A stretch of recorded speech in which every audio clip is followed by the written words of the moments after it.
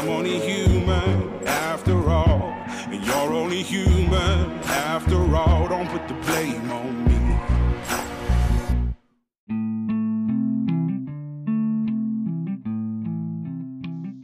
Hey everybody, this is Brother Logan Isaac. I'm still in Baltimore. If you've been following the show, you've noticed that I've missed a couple of first formations this past week. That's just because I'm working 12-hour shifts and juggling the timing for recording is complicated. But I am still trying to get out an episode, a first formation episode every morning.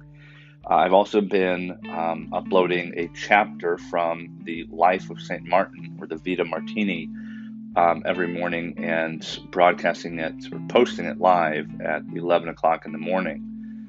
That's because Martin's feast day is 11/11.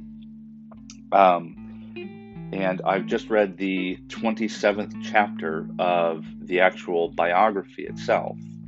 And I wanted to record just a quick update about the Martinian stuff. So chapter 27 concludes the biography, and this is something that Sulpicius wrote or completed while Martin was still alive. And he claims that Martin has seen the manuscript, and that he doesn't like that it's being written about him, but he didn't have any objections.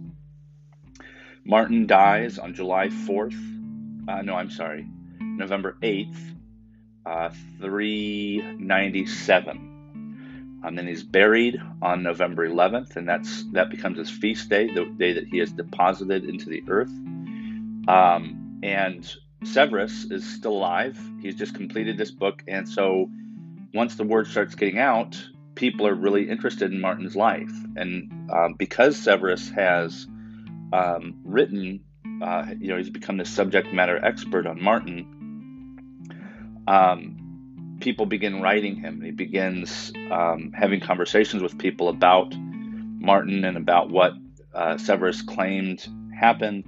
And we get into several letters and dialogues that are also included in the 1894 translation by Alexander Roberts. So I'm going to be reading those as well. I'll keep the graphics the same and everything. They'll just be longer chapters. The dialogues and the letters are a part of Severus's writings, and then he also wrote a history of the world, according to the Church. That I won't include in the Vita Martini, but it does have some really interesting stuff that has been actually very useful for church historians about the Priscillian affair, which may come up a little bit in the dialogues and the letters. And Priscillian was the first Christian heretic to be executed by the state at the church's urging. So, I apologize for not getting out first formation episodes in a timely manner. I will be on deployment, as they say, for another 2 weeks.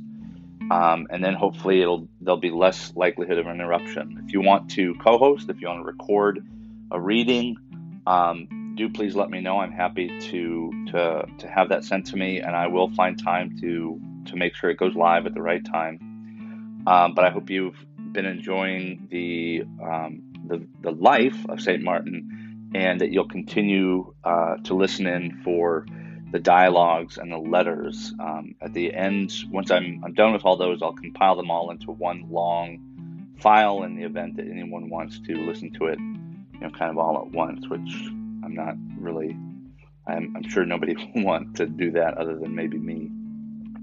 But again, thank you for listening. I appreciate your support, your interest, and if there's any way that I can pray for you, or if there's anything that you think, any way that you think the podcast and the different kind of channels on the podcast could improve, please don't hesitate to let me know. I'm always open to suggestions.